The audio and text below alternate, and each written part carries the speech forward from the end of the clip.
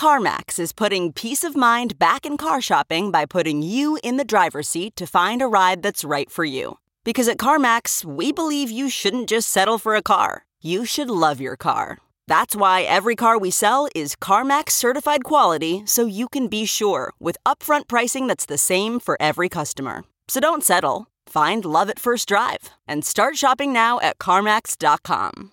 CarMax, the way car buying should be. Himalaya.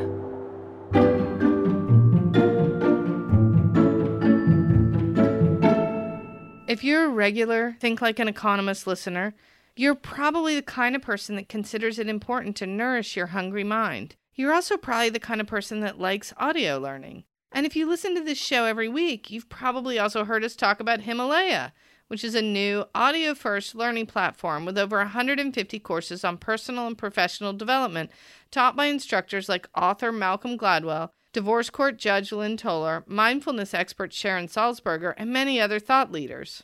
What Himalaya is doing is different than a typical podcast, as these are carefully curated audio courses, rather than just more folks talking. Each Himalaya audio course is organised so that each lesson is a digestible 15-minute episode that focuses on the big ideas.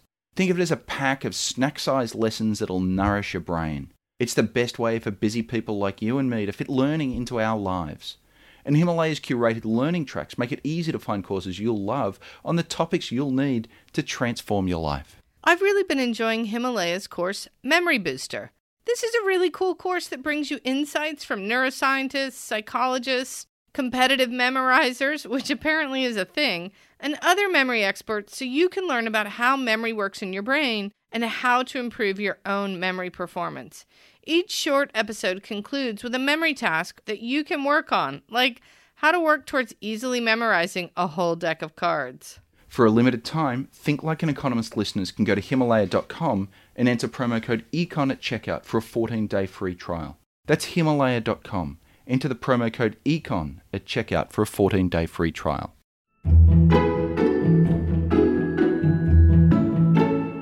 Hi, my name is Samir Benwar, and I am the owner of Milka Coffee Roasters here in Sacramento, California, that sells everything from cappuccinos to matcha to coffee bags on the shelf. Right now, we're thinking about raising our prices and giving our staff raises to help them with the rising cost of living, specifically in Sacramento, due to a lot of influx from the Bay Area and rent costs rising and general food costs rising. We talked with our friend Samir during our microeconomics season about how he sets prices. It's a big issue for his business, and it's never far from his mind. We're constantly thinking about price. It's also a big deal for the economy, because if a lot of businesses raise their prices at the same time, then we'll get inflation. So today we're going to shift from thinking about the microeconomics of how managers and business owners set prices to focusing on the big picture of how the state of the macroeconomy shapes pricing decisions and how the choices of millions of business owners like Samir determine the economy-wide inflation rate. The link between inflation and the state of the economy is our topic on this episode of Think Like an Economist with me, Betsy Stevenson. And I'm Justin Wolfers. We're teaching you the super tools of economics to help you make better decisions, whether prices are rising quickly or not much at all. Journalist and former economics student Naztaran Tavakoli-Farr is with us. Business owners like Samir have to think about a lot of factors when they're deciding if they should raise their prices and by how much. They need to consider the wages they have to pay their workers. Currently, we're looking at raising our prices, in part due to the raising minimum wage. We try to stay ahead of the minimum wage. They consider the price of their other inputs. The price of coffee beans has gone up, mostly due to shipping and kind of ports being closed due to COVID. And they need to keep an eye on their competitors and what they expect them to do. We look at kind of everyone else's prices to make sure that we're not like $3 above. They also need to factor in just how much of their product people want to buy and how much that demand compares to their capacity constraints. There's a lot going on here. Business people review their prices all the time, and they need to factor in a whole host of things when deciding how much to charge. say for a cup of coffee. Yeah, Samir filled me in on how he prices his drinks. A latte at our coffee shop is $5.50. The way we get to that price is kind of a mixture of things. First, we look at the inputs, such as the actual coffee, the milk that goes into it, the cup, the lid, the labor, all the way down to electricity bills and things like that. We create a little bit of a chart that takes all of those inputs and breaks them down over a monthly number.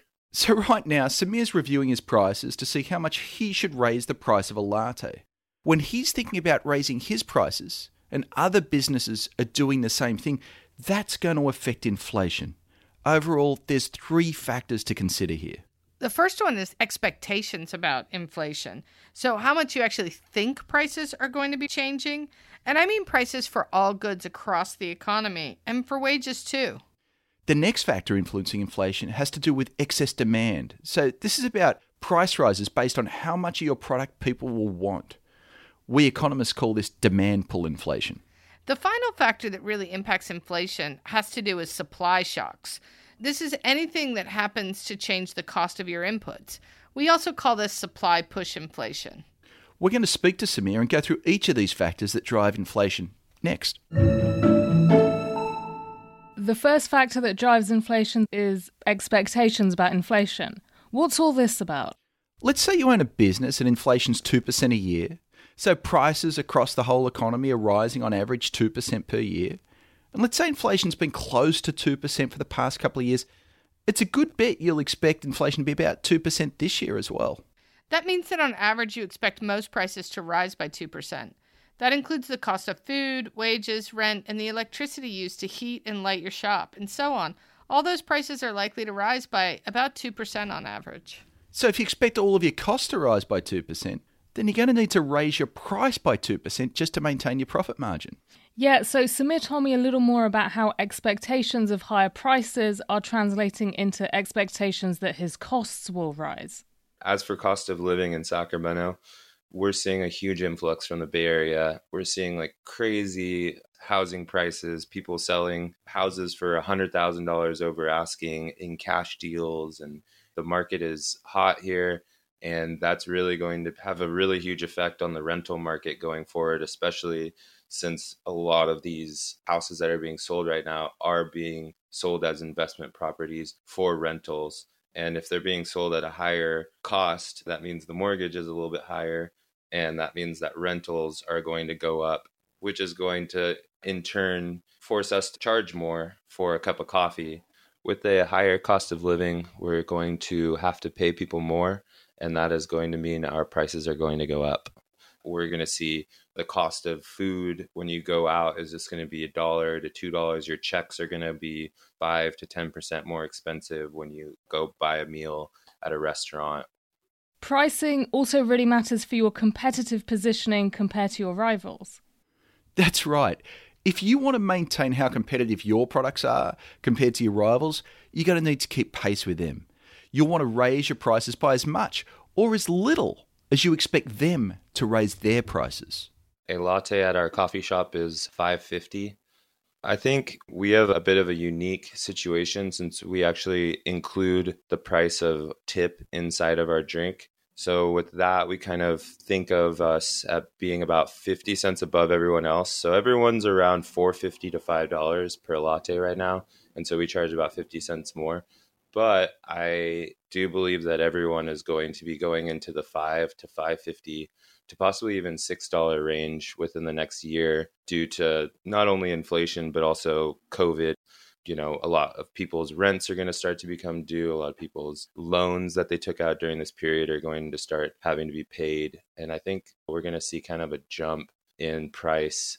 Samir's keeping a close eye on how much everyone else is charging. The more that he expects their prices to go up, the more he's going to be willing to raise his prices. And so once again, we see that inflation expectations really matter as you set your price.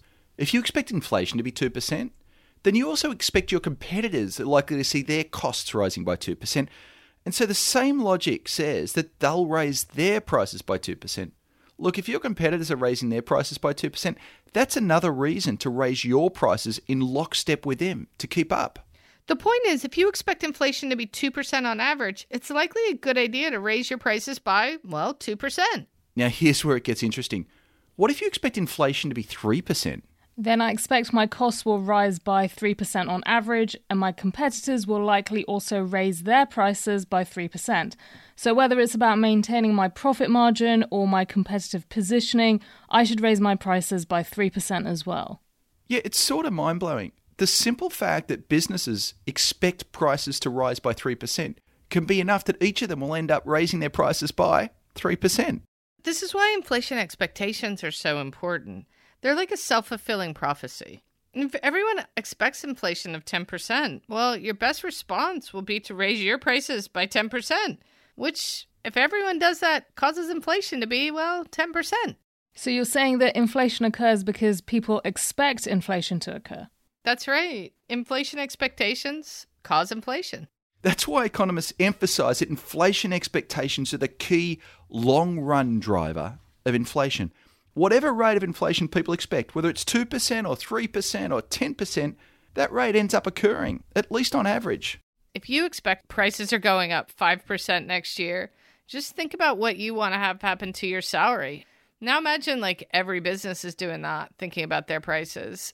Sometimes I think people get really confused when they think about the role of expectations, but it's actually really intuitive. If you expect prices going up like that, you're going to start planning for it.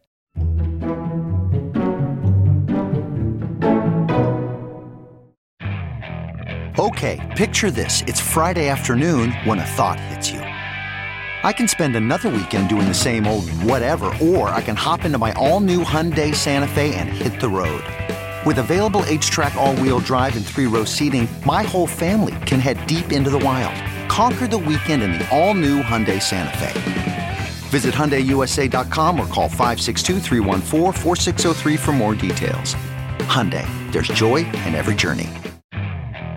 Okay, picture this. It's Friday afternoon when a thought hits you. I can spend another weekend doing the same old whatever, or I can hop into my all-new Hyundai Santa Fe and hit the road. With available H-Track all-wheel drive and 3-row seating, my whole family can head deep into the wild. Conquer the weekend in the all-new Hyundai Santa Fe. Visit HyundaiUSA.com or call 562-314-4603 for more details. Hyundai, there's joy in every journey.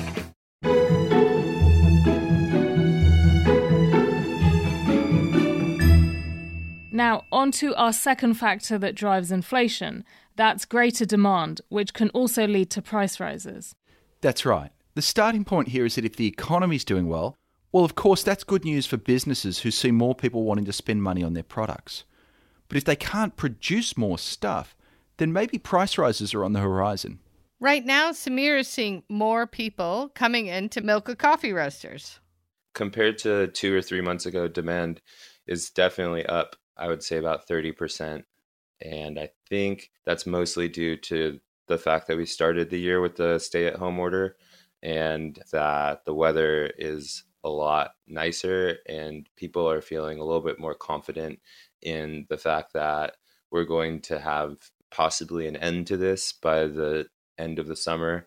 So people are kind of just getting out and trying to get back into their normal routines, trying to find normalcy in their day, which coffee is kind of one of those ritualistic things where normalcy is kind of like, hey, I'm going to go get my coffee from Milka every morning, and that's going to make me feel normal. So I think people are getting back into those grooves again, and that's kind of creating a nice uptick in our sales. Now, if Samir's sales are growing a lot over time, he may eventually start thinking about opening another shop or franchising or expanding. But in reality, that could take some time. So the big question he faces is, what should he do right now? It sounds like he ought to consider raising his prices. After all, if he's got as many customers as he can serve with his current equipment, there's not much point in keeping his prices low. More people want his coffee, he can raise his profit margin and still sell as much coffee as he can produce. What's interesting is that this extra demand for coffee is due to some big changes going on in society and the broader economy. In this case, life is going back to normal after we're having more COVID vaccinations taking place, and also just the fact that it's spring and people are out and about more. So both these factors mean there's less huddling indoors and more going outside and picking up a coffee while you're at it. That's right, and it's not just Samir. It's likely the improving economy means that other cafes and restaurants are also seeing a lot of demand, and so they're also raising their prices. Yeah, and so the same macroeconomic forces that lead Samir to raise his prices will also lead other coffee shops and supermarkets and restaurants to also raise their prices. So if everyone starts raising their prices at once, well, that's inflation. And because this inflation is being driven by demand, we call it demand pull inflation. One important thing to note here is that whether we have excess demand or insufficient demand is really all about how much stuff people want to buy relative to our potential to produce that stuff. That is, it's about the gap between output and our potential output, which is called the output gap. So when our actual output is more than potential output, that's likely to cause inflation. That's right. And the more that output overshoots potential, the higher our rate of inflation. Part of the problem is that when we're producing a lot more than our sustainable levels, well, bottlenecks are going to start to emerge, and it can be costly to produce more. Those higher costs are going to get passed on as prices rise.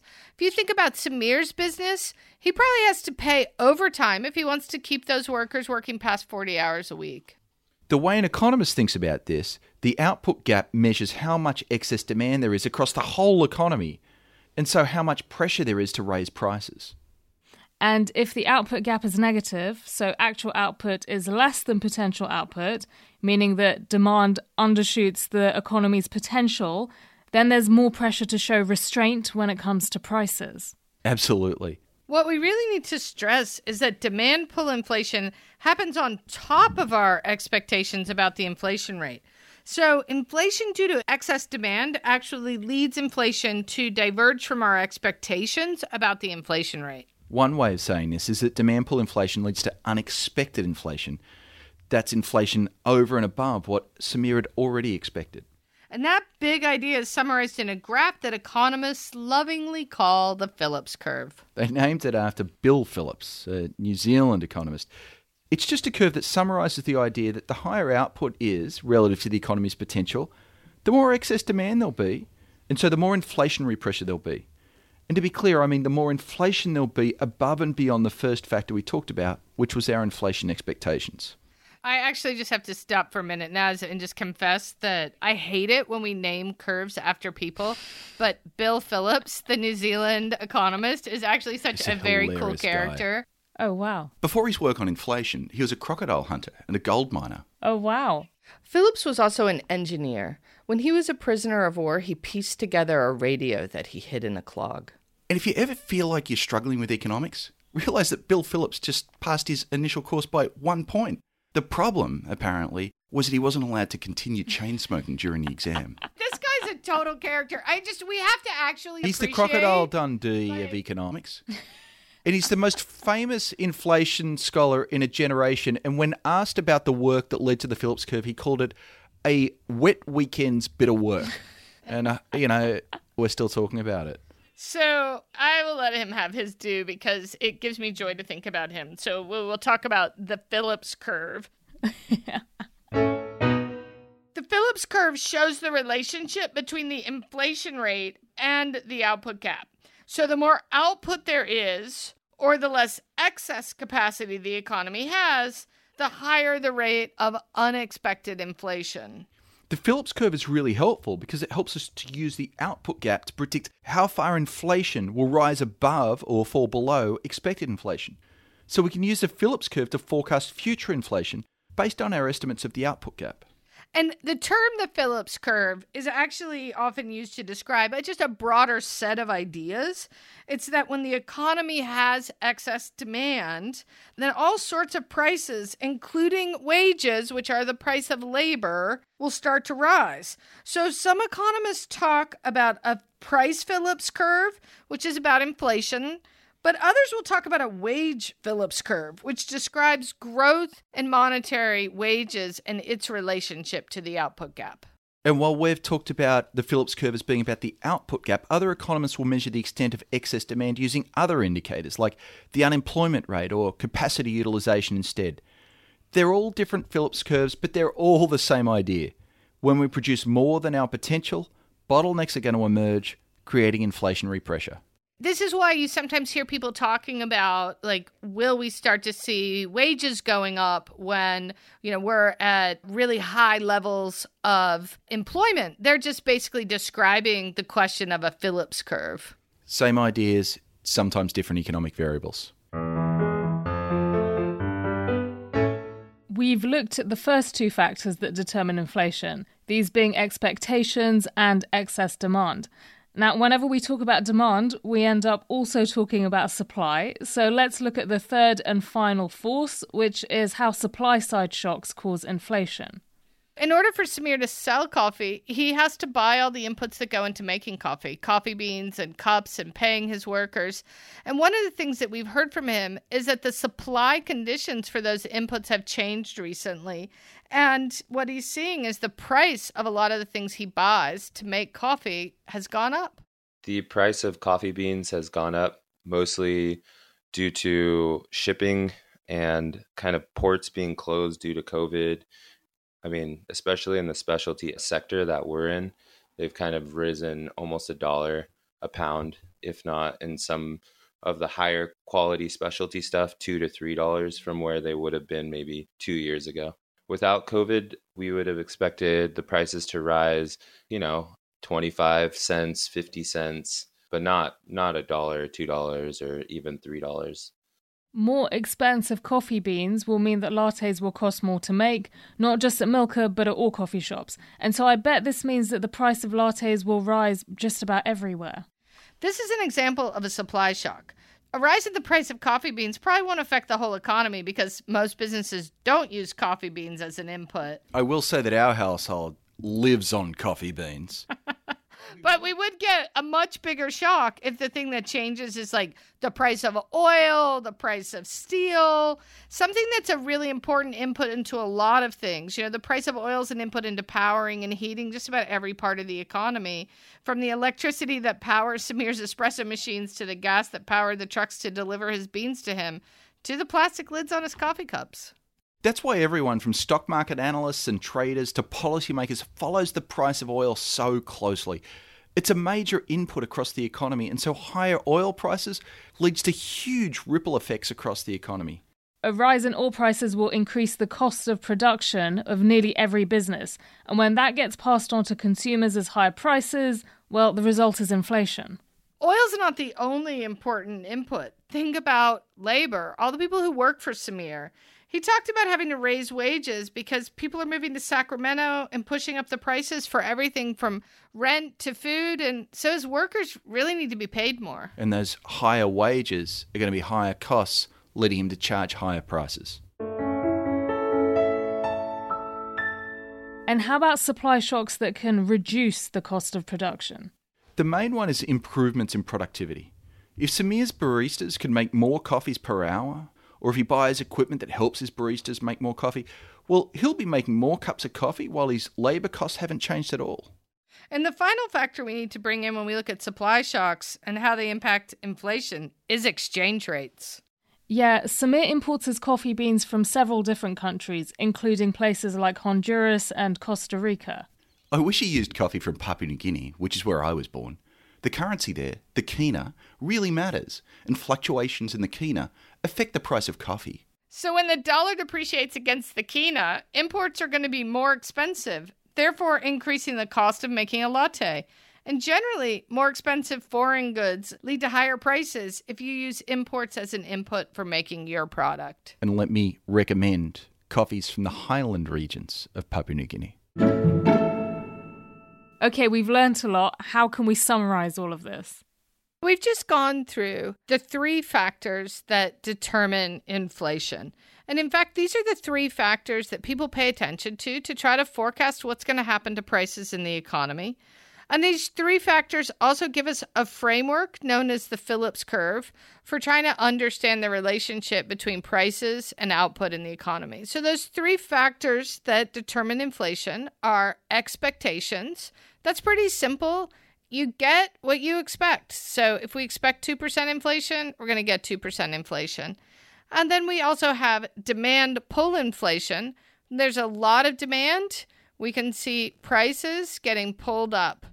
There's also supply push inflation, which is if the inputs into the things we buy, if they start becoming much more expensive, it becomes more expensive to make things, that is going to push prices up. And Justin, are there things we can think about over the coming days to really get to grips with these concepts? Yeah, I want you to take a moment of annoyance and turn it into a moment of insight. None of us like price rises. You're going to see them over the next week. And next time you see a price rise, I want you to think, is this price rising just because everyone expects it to rise? Or is it rising because there's a lot of demand, and so demand is pulling that price up? Or maybe the inputs have become scarce and there have been supply disruptions. And so those supply disruptions, the more expensive inputs, are pushing that price up. Betsy, Justin, thanks for getting us to grips with inflation. I hope I didn't inflate your expectations of what this episode's going to deliver. Thanks for listening. There's a lot more from this show and others like it on the Himalaya Learning platform. Himalaya Learning provides bite-sized courses from world-class thinkers and industry experts for you to enjoy in the app on the go. For exclusive content, including bonus episodes and supplemental materials, go to himalaya.com/econ and enter promo code ECON at checkout for your first 14 days free. Himalaya.com/econ has loads of great shows like ours, so try it out using the promo code ECON at checkout to get your first 14 days free. It's time to think like an economist. 1, 2, 3, 4. Those are numbers. But you already knew that. If you want to know what number you're going to pay each month for your car, use Kelley Blue Book My Wallet on AutoTrader. They're really good at numbers. AutoTrader.